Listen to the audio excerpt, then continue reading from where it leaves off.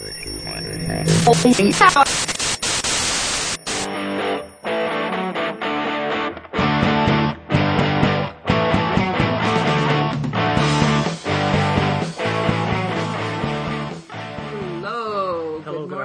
afternoon, good evening.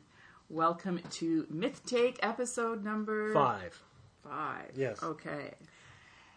Fifth. The fifth and final. No, just joking, just starting. Yes. Okay. Yes. So we are on our mythological tour of the solar system. Yes. And we are at stop number 2. And this stop is Hermes. Mercury. Mercury, the planet Mercury. Yes. So, as usual, or as will be usual, I've got a few facts about Mercury. Yeah. Facts and figures? Yeah. It's actually really timely that we're doing this right now because we are in the month of May, which is named after Maya, who is Hermes' mother. Yes, and we're going to meet Which her. is Mercury. Mercury is Hermes, and Hermes is Mercury. Yes. One is Greek and one is Roman, so don't get confused. We'll establish that now.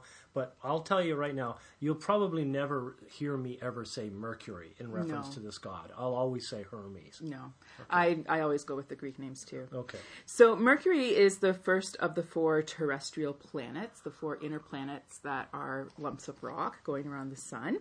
It's the closest planet to the sun, as you probably know, and it is apparently quite difficult to observe from Earth because it's tiny and it is so close to the sun. So your best chances of seeing it apparently are at dawn.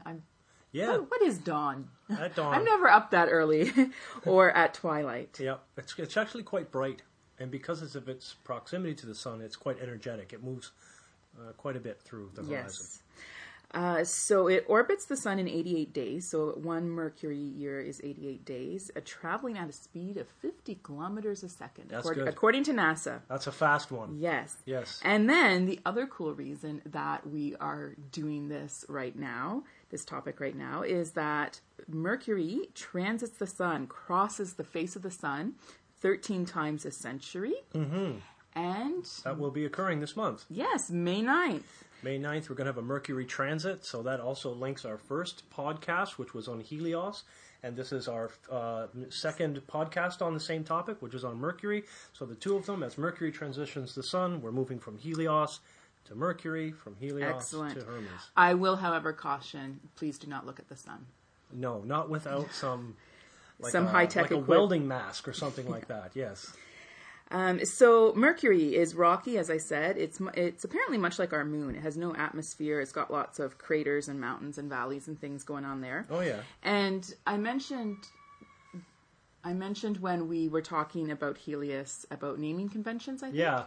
Okay, so the naming conventions for a few of the features on Mercury follow some interesting themes. Okay. The impact craters are named after artists, painters, and authors who have been deceased at least 50 years. Oh, that's pretty cool. So you can be immortalized, on the surface of Mercury for an impact crater. If you've been a significant artist, painter, or author. Right. Yeah. Within the last 50 years.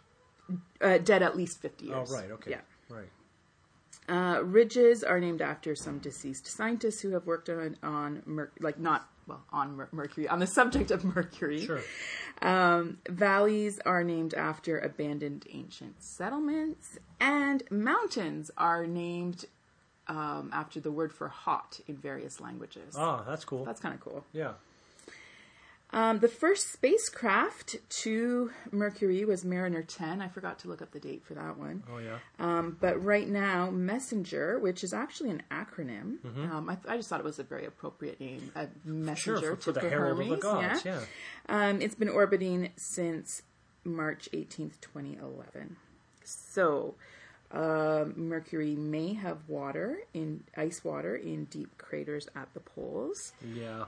That's doubtful, right? Well, this is from the NASA website. This is from the NASA website. And hence why it's at the poles and in deep craters, because it's the coldest spot, because Mercury's so close to the sun. Well, it's the temperatures... infernal there. Well, but this is the thing. The daytime on Mercury, so the side facing the sun, is 430 degrees Celsius. That's so a pretty that's hot day. 800 Fahrenheit. Yeah. And nighttime temperatures are minus 180 Celsius. Wow. Or minus 290 Fahrenheit. Yeah. So if it's not exposed to the sun, it's pretty cold because there's no atmosphere keeping it warm. Right. No moons.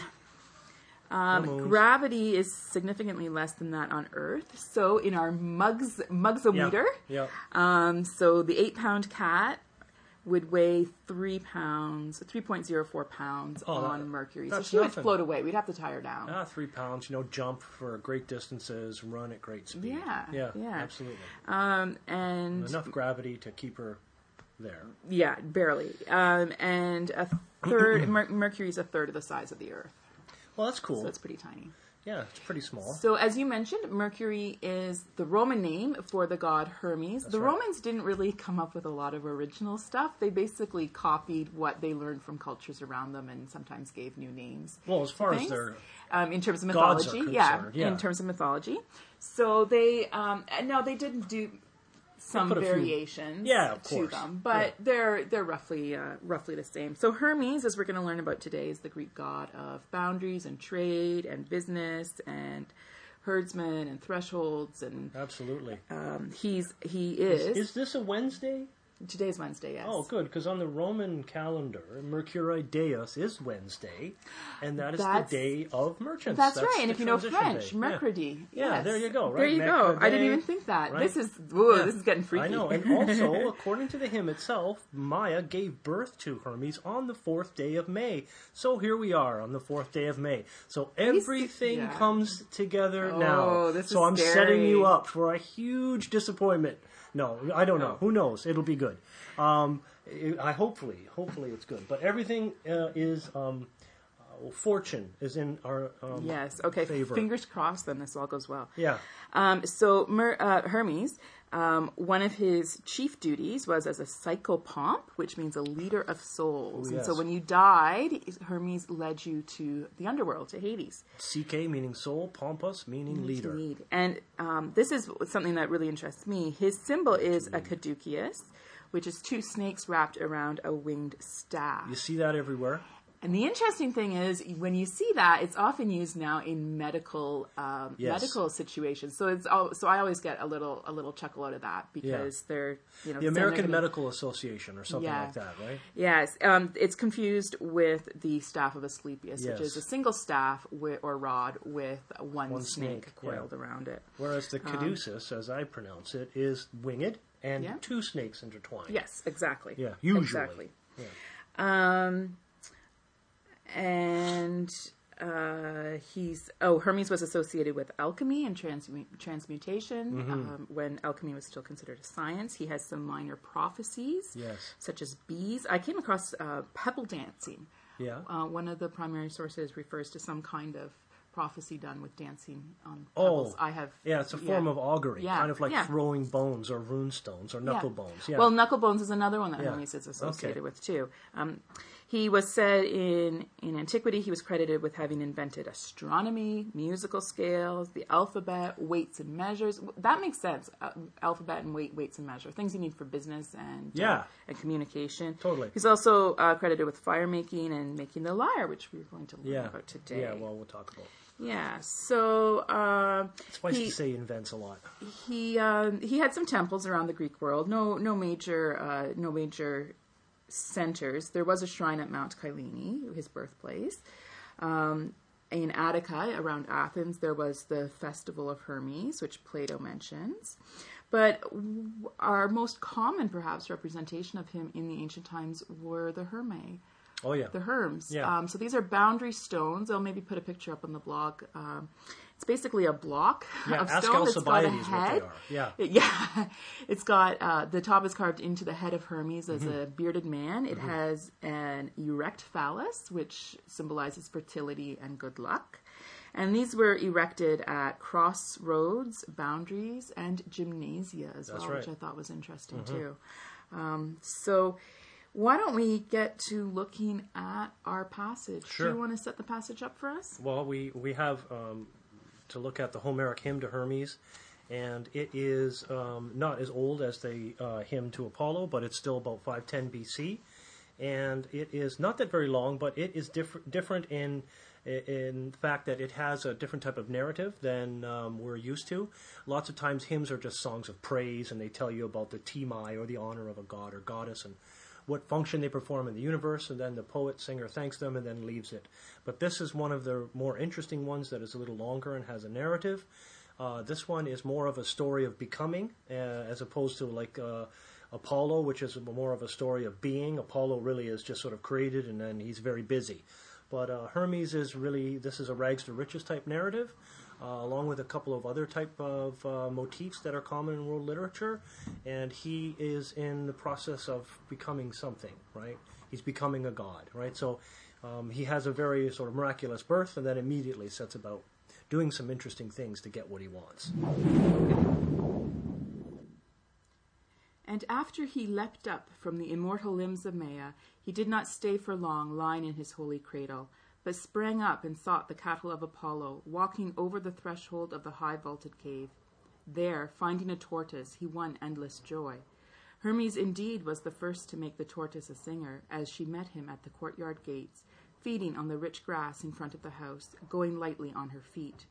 And the swift son of Zeus, laughing, watched her, and immediately spoke a word. Already a very useful token for me. I do not scorn it. Hail, comrade of the feast, lovely in shape, played at the dance, a welcome sight. Whence did you, a tortoise living in the mountains, clothe yourself in this beautiful plaything, this gleaming shell? But I will take and carry you into the house, and you will profit me, nor will I dishonor you, but first you will help me. It is better to be at home, since the outdoors is harmful. For surely you will be a defense against baneful attacks while alive, but if you die, then you would sing very beautifully. So he spoke, and at the same time, lifting her up in both hands, he went back into the house, carrying the lovely plaything. Then, after swinging her around, he pierced through the life force of the mountain tortoise with a knife of gray iron.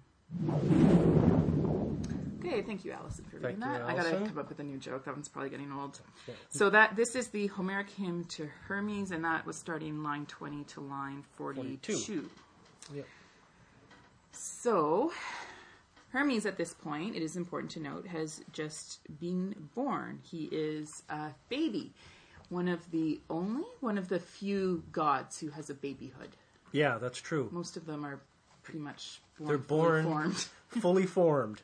And that's a no small point, because the Zeus in Hesiod's Theogony is given a infancy and a maturity cycle, and in this story, Hermes is born, and in the course of this whole narrative, he is a baby. He's just a day old, but already being able to talk and move about and do divine things and demonstrate great strength and wit and cunning and so on. So I think that's interesting, because Zeus is the source. Hermes wants to be Zeus, right? Doesn't want to be Zeus. He wants to be recognized by Zeus, right? Mm-hmm. He wants his lineage to be vindicated, and he wants a job, mm-hmm. right? So right away, just by saying, in the corpus of the work of these hymns and in the extended sort of work of the mythology that we have, there are only two gods that I can think of that have a birth narrative that includes an infancy. Zeus is one and Hermes is the other, signals them out in a unique connection already. So I think we're on pretty good grounds with that.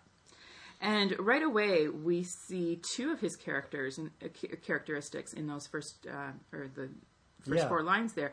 His thinking, his polytropous mind, a mind of many turns, right, and his liminal. His liminal quality, yes. Liminal quality. So liminal is kind of boundaries, thresholds, space that's kind of not one space, but not quite the other space. Sure, moving from one thing to another, whether in word or thought or deed, represents transition and change, right? And this is something that I was talking about before. This whole narrative itself can be seen as a liminal quality, as becoming, as opposed to just simply being. Yeah, and when he walks over the threshold of a high vaulted cave that he lives in with his mother, thresholds are magical places. Yep. In mythology. We see this. I'm thinking Aphrodite, but it happens with Demeter as well in her hymn. Yeah. That the gods sometimes transform in this space, because a threshold space, it's not outside, it's not inside, it's in between. Yeah. And this is actually, this idea of the threshold too is why traditionally grooms carried their brides across the threshold, so they wouldn't trip, because that would be very bad. So inauspicious, I suppose. Yeah. So anyway, that actually goes back, I think, to Roman times. But anyway, so thresholds, but important Hermes places. and Hermes does the same thing here with the tortoise in this passage. He does, after he kills her, does pick her up and bring her back into the house. Yes. Because of that transition space. You need to be the arbiter of that transition means that you own it, and the thing that you carry, in essence, becomes your property, that which you have power over. Right? So you can see that even in the bride-groom analogy in the sort of patriarchal society of the ancient Romans and the ancient Greeks. Yeah, and Hermes and his ability to cross thresholds freely, which other gods and other people can't cross. Like Hades, for example, when he's a psychopomp, you can't come and go from Hades from the underworld freely, but Hermes can. Hermes can get you down there, and if need to, he can come back. He can come back. He can come back freely, and he can escort people back to the surface. Persephone, for example. Hercules. He followed up Hercules with the Cerberus myth. So heroes, right? Yeah, he's there. Right. And just as a side note there too, Hermes is actually worshipped as part of the Eleusinian mysteries because of his role of escorting Persephone back and forth between. Yeah, he's thrown in there. But that's anyway, for that's just a little Demeter. Okay, so after he leapt up from the immortal limbs of Maya, Maya's his mother. A little bit of information about Maya. Oh yeah, she's a non-Olympian god. She's in fact a daughter of Atlas, who is a Titan. Right? There are 7 of them, and since we're dealing with the sort of planetary bodies and the stars, right? The 7 sisters are the Pleiades constellation. I know it's not exactly our solar system, but it's part of the night sky. Maya is up there, right? Along with her 6 other sisters who happen to be daughters of Atlas. And we've encountered a daughter of Atlas before in the Homeric hymns and also in the Odyssey. Calypso, for example, is a daughter of Atlas. And you can sort of see that some of these two, Maya and Calypso, are kind of alike in a way. They are separate from the Olympian order. They have a tendency to be very rugged individuals and to live on their own in places of their own authority, whether it be on Ogygia, which is the island of Calypso, or this cave that Maya has. And Maya's cave is described as high vaulted, so it's not like a dank, dirty kind of place where you wouldn't really want to be. It's kind of a nice place. It has cupboards and so on that can be ransacked, so it's all right. It's got a door, and it's described as having a courtyard and a gateway. So it's a neat place, but it's a secret place, and it's a place where she lives by herself. And it's significant that this is a cave. This is in Mount Kyllene area in Greece. This is not on Olympus. So Hermes is a son of Zeus, but Zeus has kids all over the place. That's one of the markers of Zeus, is his prolific procreation. Right. So this is a long way from the top of Mount Olympus. It is. It's an Arcadia. It's a nowhere place. Yeah. He's described in the hymn as Lord of Kyllene and Lord of Arcadia. And you might think, oh, what a grand thing, right? But it's not that grand. If you knew what Arcadia was like or what Kyllene was like... It's like shepherds and stuff. Yeah, it's so remote. It's hillbilly town, right? And it's like the Ozarks, right? It's nowhere. And... although it would be great to, be a lord. But we're not trying to offend anyone from the Ozarks. Oh, absolutely. Yeah, sure, of course not. But it's that stereotype of being in the middle of nowhere. Sure, like the sticks. Yeah, exactly. Right? It's like what we say, the sticks. The middle of nowhere. Yeah. So that's where he is, and from this place, from this nowhere place, this rags to riches story is being established, which I also found a very interesting kind of correlation in Arthurian legend and Arthurian literature, and the folk motif surrounding a concept called the fair unknown. And the fair unknown is very similar to this, and it's in which a young man of questionable lineage becomes an integral part of society, initially appearing in the court, right, because these are courtly stories, with an established identity.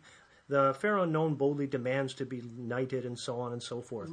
So that sort of is a more modern representation of this story. So where does the fair unknown motif come from? It comes from ancient Greece. It comes from this rag to riches story, and we see evidence of it in the story of Hermes. And in that third line that I read, he sprang up and he sought the cattle of Apollo. It doesn't make much sense to you when you're encountering him for the very first time. Yeah, but like, he already has a plan. Yeah. He has a plan for how he is going to get entrance to Mount Olympus. Because you don't just walk up to Mount Olympus and wander in and say, "Hey, Zeus, how's it going?" You need to be invited by the gods or brought up by the gods. And so right there, Hermes already has a plan. He's showing that Metis and those cunning qualities. He does, and he has a plan and he has a target, and that target is his stepbrother Apollo. Yeah. Right? Apollo represents everything that Hermes wants to be in the eyes of his father, Zeus. As an illegitimate bastard son, right? He wants what Apollo has, and he knows how to get it. And as the reader in this story, we're kind of being dragged along because we don't really know what's going on either. But Apollo definitely doesn't know what's going on yet, and Hermes has a plan from the moment of his first day. Yeah, and that's just 4 lines. We got all that out of that. Yeah, this is a dense. This is a it's dense. meaning dense. Oh, it's mythologically dense. Yeah, that line about the tortoise, right? Like you can tortoise. see. Yeah, you can see the tortoise. You can see that immediately. You're like, okay, what's the big deal? He gets up, he goes outside, he kills a tortoise. Well, immediately that tortoise is an essential part of the plan, right? He knows that this is something that he will use, and he will use in order to get what he wants, right? And there is a great word that I know you know. We'll see if you remember it. That means that something that you happen upon by chance. That's right. Oh yeah, the Hermione. Hermione, exactly, and that's what the tortoise is. Hermes happens across her, and he sees her not as the tortoise. He mentions that It mentions that he was the first to make the tortoise a singer. Yes. So even like when he first sees the tortoise, he says, "Already a very useful token for me." His mind is like 10 steps ahead of where anybody else's would. And he sees not the tortoise as a pet or something like that. He sees a more important, a more useful role for that tortoise. And that is with her shell. And he refers to her as comrade of the feast, lovely in shape, played at the dance. Well, an ancient Greek would know right away that what they're talking about is the playing of the lyre at the symposium, and right? that's accompanied by singing and dancing with the tortoise shell as the sounding box. Yeah, absolutely. So, as an inventor and as a polytropaic god and a smart god and a cunning god of high Metis, Hermes sees the things not as they are, but as they can be, and he can invent things. He has an inventor's mind. So immediately, the fortunate occurrence of the tortoise is something that he just grasps upon and says, "I can use you already. You are a useful token to me." So I like that. "You shall help me" is what it says, right? Mm-hmm. What he says to it. And then he transforms the tortoise into the first lyre. And this is an etymological myth to describe the invention of the lyre. One of many inventions that Hermes will invent during the course of his hymn, right? And so this is his first. So that's a pretty good introduction. Now, I would like to add a little bit more in the sense that you can often see that myths talk to other myths, and that you can use a word like intertextuality, but this is not a text in the true sense of the word, but as myths exist in sort of a more organic corpus, things pop up on occasion, and people who are accustomed to the cues can pick them up. And one of them is the idea that, of course, with the daughters of Atlas, Maya being one of them, she lives in this house. She lives in this cave, like Calypso lives on her segregated island. And this goes back to an earlier myth about the wedding of Zeus and Hera, and the fact that these goddesses, the daughters of Atlas, were invited, and one of them chose not to go, or maybe all of them, which would explain their penchant for isolation. But one of them is a sister of Maya called Keleno, and in ancient Greek, Keleno means tortoise. So that's interesting. It also means dark one, right? Because of the 7 sisters in the sky, the 7 Pleiades. This is the one that is least bright, right? So it has a very practical, right, naming, but it also is very close to Keleno, meaning tortoise, right? And in the myth, it is said that because she chose not to attend the wedding, that she was punished by Zeus and transformed into a turtle. So Kaleno is this turtle, right? Or could be this turtle. So there you have myths talking to myths there, right? About, what's going on. And just giving you a larger context about what happened to these sisters, right? And the condition that they find themselves in. And it makes sense because just after that, he does talk about the fact that it says, you shouldn't leave home because home is safe. And when you leave home, that's dangerous. Well, a turtle brings its home on its back. I'd never thought of that before, but you're right. So, and turtles are great at living alone. They just curl up into their shell, and they're perfect introverts. So it's like a mobile house. It's like Zeus said as punishment: if you will not leave your house and attend my august wedding, then in your home you shall be, and transformed her into a tortoise. Right. So there's a pretty good sort of complex of myths that sort of cycle around that are informative. And we see in that bit of Hermes' speech as well, his quality of metis, his use of words. Like he says, but I will take and carry you into the house. So we see him crossing the threshold again, picking her up. You will profit me, nor will I dishonor you. But first you'll help me. Right. And so for those familiar with the hymn, and the story, they can see right there that Hermes is going to make her into something useful that he is going to later use as a bargaining chip with Apollo. And that transformation will bring him honor. It will Brings serve him, and honor. it will serve her as well. Right? I don't think anyone wants to be transformed into a liar, but who knows? Yeah. Right? In the mythological mind, this seems to be a great honor, right? It is better at home since outdoors is harmful. Well, is it ever, right? Yeah. That is the place of danger, right? For surely you, and here he's addressing, his speech shifts a little bit from addressing the tortoise in general to addressing the shell specifically. Right. And so here he's addressing the shell. You will be a defense against baneful attacks while alive. But if you die, then you would sing very beautifully. So we're seeing Hermes' association with death here too, because he kills the tortoise. Absolutely, and I found a very obscure reference, but in Plutarch references the utility of tortoise flesh as a ward against witchcraft. Oh, so okay. That's part of what the baneful attack is, and then also the very practical fact that it is in an armored shell, right? Exactly. So all of those things are. They all add up to something of significance in your critical analysis. Things to point out in your close reading, right?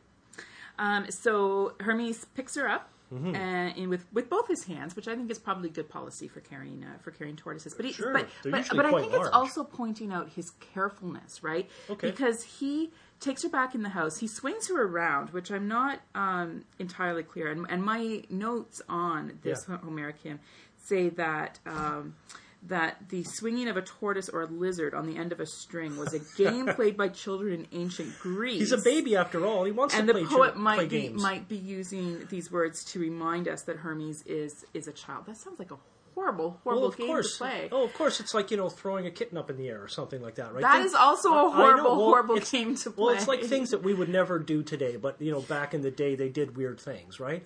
So, but anyway, if you look at it as a child's game, that makes perfect sense considering the context. It also is indicative of the way that his liminal quality. By tossing it up, it disorients it and moves it about. It's preparing it for its sort of transformation, like throwing up a pizza, stretching it out, like that type of thing, getting it ready. But the point that I wanted to get to and link back to that about him picking her up and carrying her in carefully. Oh, the boundary. He pierced through the life force of the mountain tortoise with a knife of gray iron. Yeah. The shell is also a boundary, and he's crossing the physical boundary of the tortoise into her insides.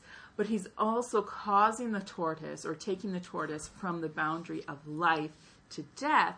The key thing, though, is that he respects the boundary. He does not destroy the boundary in the process. A god like Apollo would walk in and smash the tortoise. Yeah, he has the strength to. Right? Yeah. But Hermes could. Yeah, but and Dionysus does the same. Keeps the boundaries intact. Yes. And that's really critical for the Greek cosmos to function. You have to have recognition and respect for boundaries, of knowing For things to work. For Yeah. things to work. Yeah. And not to become chaos. And Totally. And this his relationship, his liminal quality and his relationship with boundaries informs every aspect of his timai, right? And that's something we can draw out later. But even in his killing, right? He honors the boundary. He pierces the psyche, he pierces the life force like a balloon. They deflate. There's no violence, there's no smashing, right? And it is alive, and then it is dead. Right? Yeah. So now it's in its new state. And then he transforms it into a lyre. All right. Okay, so let's skip forward a little bit in the story. We're going to look forward to another speech of Hermes. Darren, why don't you fill us in a little bit on what happens in the hymn after that first passage that we read and kind of set us up for this next one? Well, he creates the lyre on his first day with the intention of stealing the cattle of Apollo, right? His stepbrother. That may sound strange, but it will be the gambit that he uses to legitimize himself in the eyes of his father, Zeus, right? So he creates the lyre and then just cleverly tucks it away under his arm. And we don't really hear much about it, but it is his constant companion. And he does during sing this a whole, song on it. Yes, during this whole hymn, right? Yes. So he leaves the cave, and he travels with great speed to Pieria, the region below Mount Olympus, where the Apollo keeps his cattle. He takes 50 of them, separates them from the herd, and then drives them to the Alpheus River at Olympia. And we see there lots more of Hermes' quality, his association with trickery and deceit and thieves and herdsmen and shepherds and that kind of thing. It's all there. Anybody, good or bad, anybody that crosses boundaries. That's right. Yeah, there's a interesting moral quality to Hermes. The Greeks themselves prided themselves on deceit. They in fact made a lying into a fine art. And so this is something that is, with Hermes, that is a praiseworthy activity, right? Cunning is a quality of the greatest gods and heroes. So, like Odysseus. Like Odysseus, right? Who is, in fact, related to Hermes himself, right? So he drives the cattle to this sandy place. He uses a trick. He makes them little sand shoes instead of snowshoes to make it look like he makes like giant they're walking in the opposite feet. direction than they really are. He leads them backwards. Well, he turns their hooves backwards, and then he follows them with these gigantic sort of, they look like snowshoes, I guess, made out of wicker work, right? Just called Big Feet in the play. In the hymn. And he takes them by a sort of circuitous route to try to throw off the tracker, and he leads them to Olympia, a cult center to his father. And again, why lead them there? Nothing is without reason, so it's there because it's a place for the gods. And which Hermes god? Is for Zeus. Yeah. And Hermes wants to be a god. Yeah. And that song that I mentioned that he played on his lyre, he included himself in that song to the gods. Yeah. And now he's going to include himself in this sacrifice. So he starts doing the sacrifice. He doesn't complete it, though. Well, he decides he's going to sacrifice some of those cattle to honor the gods. Exactly. Yeah. So he divides up. How many does he kill? I'm not too sure. 2 maybe, 2 or 3. He's got 50. He drives them down there to Olympia and stashes them in the cave while he prepares a number of them for sacrifice. And he wants to have a sacrificial meal, right? And it's important. 2. Sorry, so only 2. Yeah, 2 or 3. I didn't think there's that many. And he divides them. He divides them up. He divides them into 12 lots, and now we know, or we think of them as the 12 Olympian gods, but that includes Hermes. So here he's not an Olympian god yet. So he starts this sacrifice, and he includes a portion for himself. Yeah. He's tempted to eat it, but he resists. Because meat is for mortals. That's right. Yeah, so there's a couple of things about that which I find ambition, right, is a quality of Hermes, and it's audacious to include himself in the companies of the gods, even in this representative sacrifice, yet he does it anyways. It suggests this trajectory towards divinity, but at the same time it's also representative of the thing that holds him back, the appetite, right, the mortal quality of eating, right? He doesn't want to, although it says he longs for the flesh of the cult, right? It's like looking at that Big Mac and saying, oh, I could really eat that Big Mac right now, but I'm not going to. right? So he does that. But also, too, what's interesting about that, now that I think about it, is the Nomos scene. Because, again, it's a division, right? Mm-hmm. And Zeus is the arbiter of Nomos. Yeah. Right. So, when he parcels out the timai of the gods, here we have Hermes parceling out a division of sacrifice that signals his quest towards timai, right? So they're all connected, right? Okay, so there's a lot more detail in this chunk that we're skipping over. Yeah, a lot. But when Hermes is finished with his sacrifice, with the start of his sacrifice, he sings. comes back home. Yep.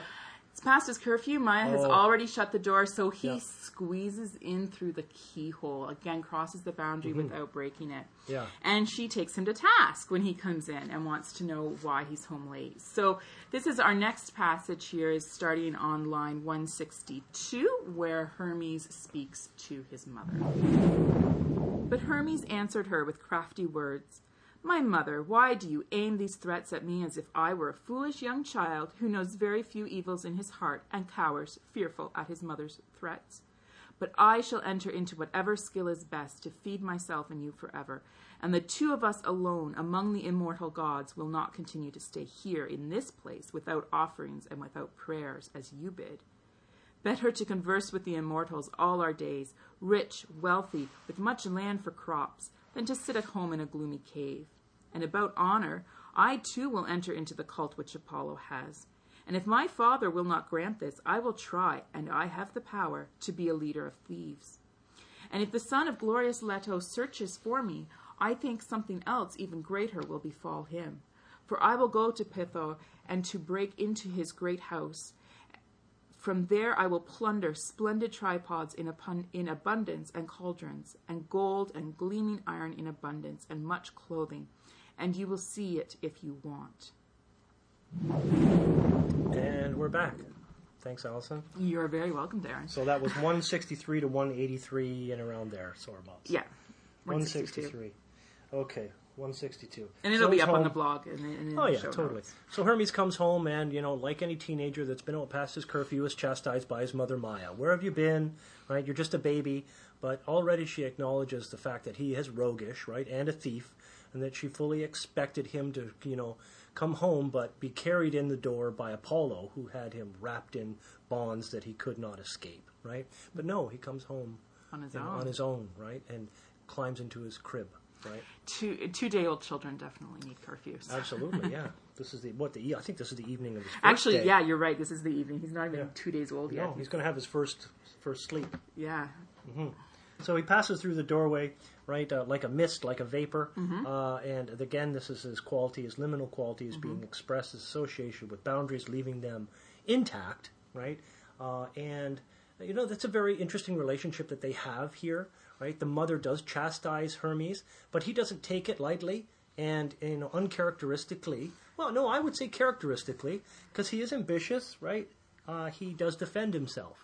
And he uses crafty words. As we're always telling our students, whenever you see the word crafty, think that quality of metis, that ability to think on your feet and be crafty with your thoughts. And there's lots of humor in this hymn where Hermes plays off of being like, oh, I'm just a little baby and I don't know anything. Yeah. And here he says to his mom, like, why are you talking to me like I'm just a kid? And it's charming. Just a comical little funny thing, because we know he is just a little baby. He is just a little kid. So the absurdity of it is something that is attractive, right? Because it's like Stewie from Family Guy. And he's the same sort of thing where, yes, on the surface he looks like a baby, but he speaks with a great deal of intelligence and he acts like a mature adult, right? So that's part of its charm, right? So when he does speak to her, he just says, why do you aim these threats at me as if I were a foolish child? Well, don't you think, that she knows that? But come on, Mom. Yeah, come on, Mom. I was out doing serious things, right, with a serious plan. And you know what? I was doing it not only for myself, right, but I'm doing it for you, right? So his intentions are not entirely selfish. So we just said that the cave is a pretty nice cave, but it's not nice enough for Hermes. It's painfully clear here. He does not want to be stuck in the backwoods of nowhere for It might be for fine any for longer Maya. any longer than he has to. And that's what he says. And the two of us alone among the immortal gods will not continue to stay here. He talks about like at home in a gloomy cave. Yeah, I think there's a fair degree of notoriety that have been attributed to these daughters of Atlas.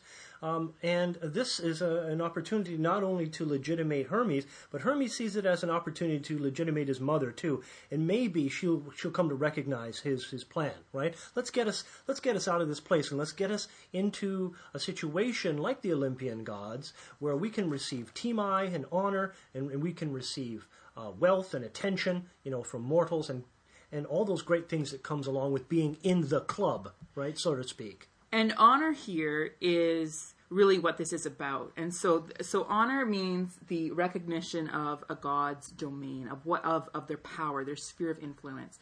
And it's accomplished through these rituals, through sacrifice and rituals performed by the mortals for them. Yeah. And so the problem, as Darren already mentioned, you've got Zeus who divides up Time among the gods back in theogony. And so now we've got this new god on the scene who's got to figure out how he can get some Time, where he's gonna fit in. Absolutely. So his solution is just to steal it. To steal it, right? And to bargain here. So what he's done is he's taken Apollo's cattle and he's effectively holding them hostage, right? So that Apollo will come looking for them, and then his plan, we'll see later, is he bargains. He uses the lyre as a bargaining chip to get some Time out of Apollo, and in the process, he gets brought to Zeus as well. Yeah. So it's kind of like having a pie with 12 pieces. All the pieces have already been divvied up, right? So what do I do if I want a piece of that pie? Well, I need to steal a piece, or I need to steal a fraction of a piece, or convince somebody to give you some of theirs. Yeah, to give me a taste, and then I'll have something, right? Something to do. And he says he has the power to do it.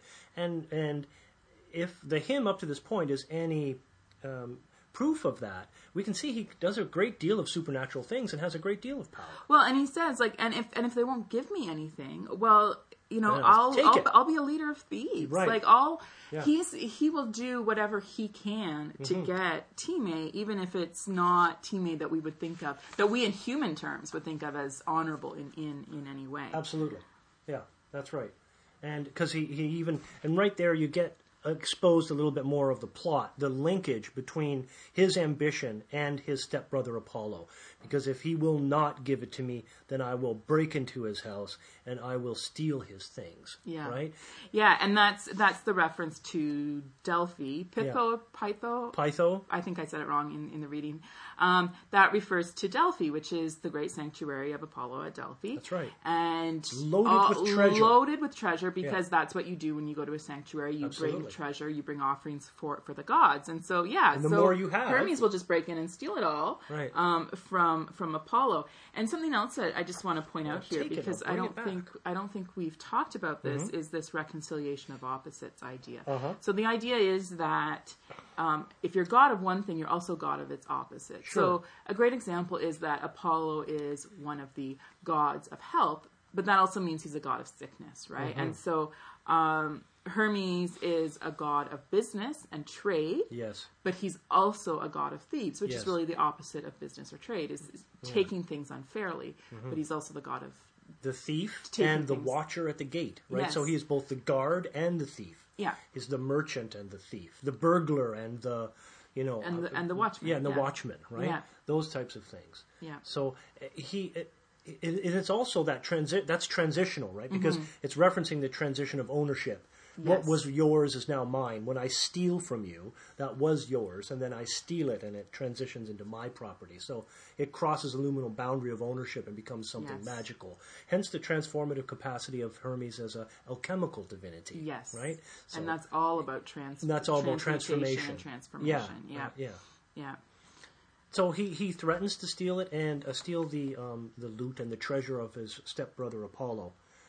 And that's pretty much the end of that particular passage. Yeah. Right? But are we going to talk about how it ends, or do we... Of course. Okay. I think we should definitely let our listeners know. Well, like in a I don't want to nutshell. leave them hanging on that. Right, in a nutshell. I've already kind of alluded to some of it. But, Sure, yeah. Well, like we said, he wanted to be legitimated in the eyes of his father, and the fact that he couldn't really get to Mount Olympus for a audience with Zeus at Zeus's court on Olympia, to use the fair unknown analogy.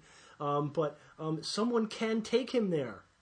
Yes, and that's going to be Apollo. It will be Apollo. So Apollo, of course, is quite upset over the theft of his cattle. He's not a dunderhead, right? Although some people think that he's less than the sharpest god around, and he goes looking for his stolen cattle.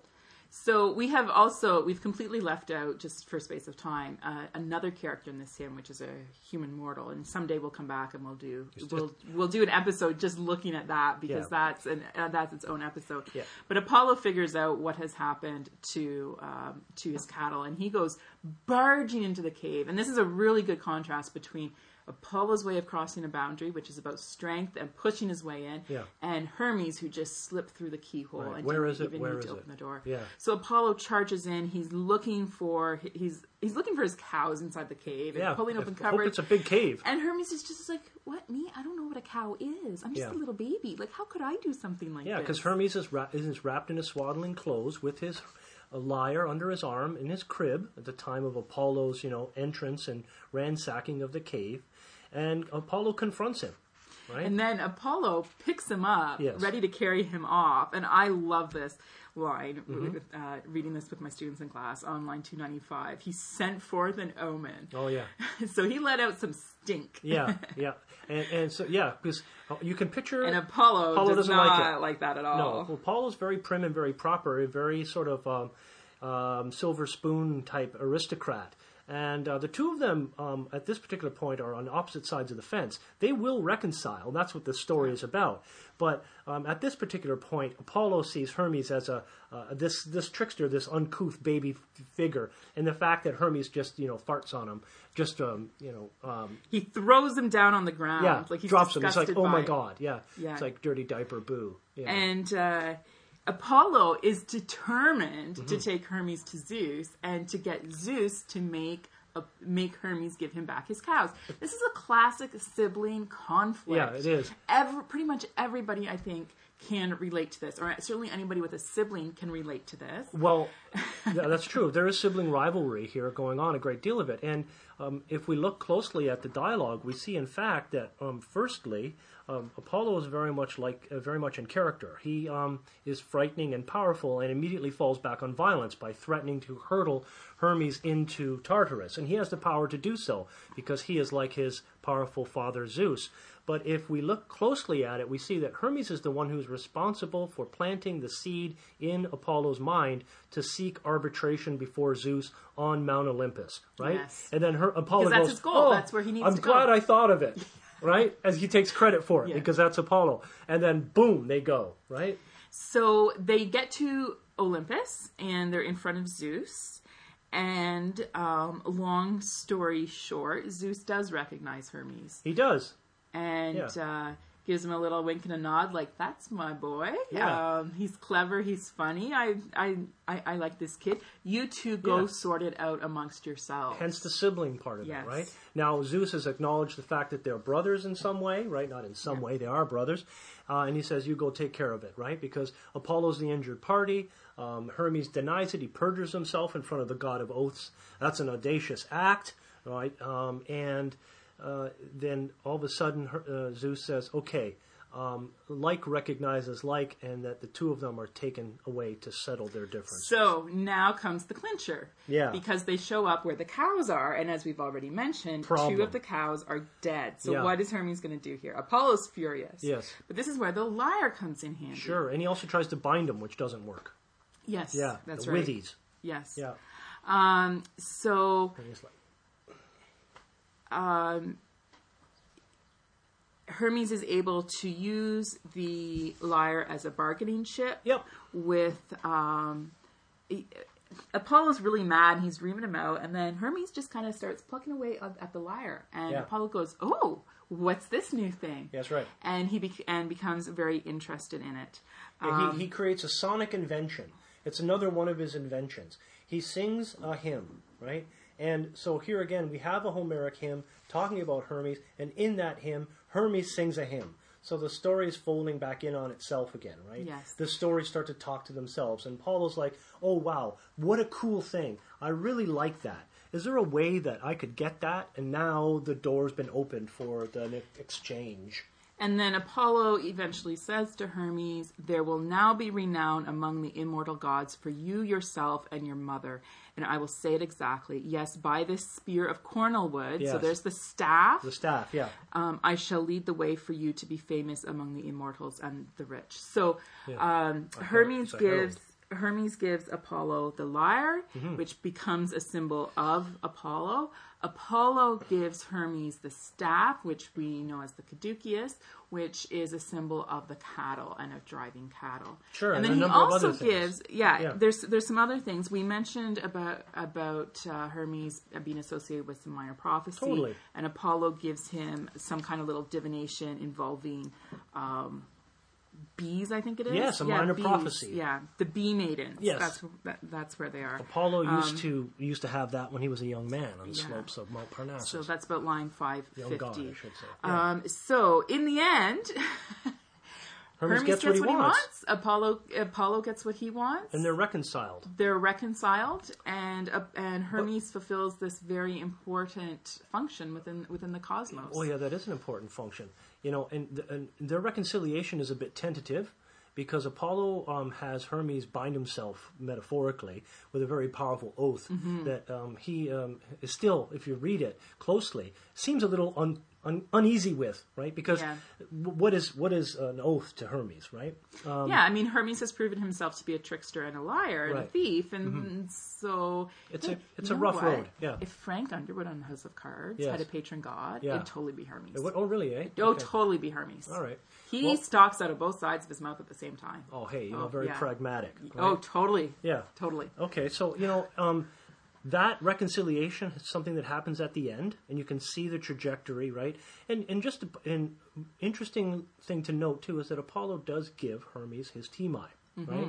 So the pie analogy works well. But also what it does tell us about is that Apollo, which we will be probably looking at in another podcast, has the capacity to distribute nomoi as well.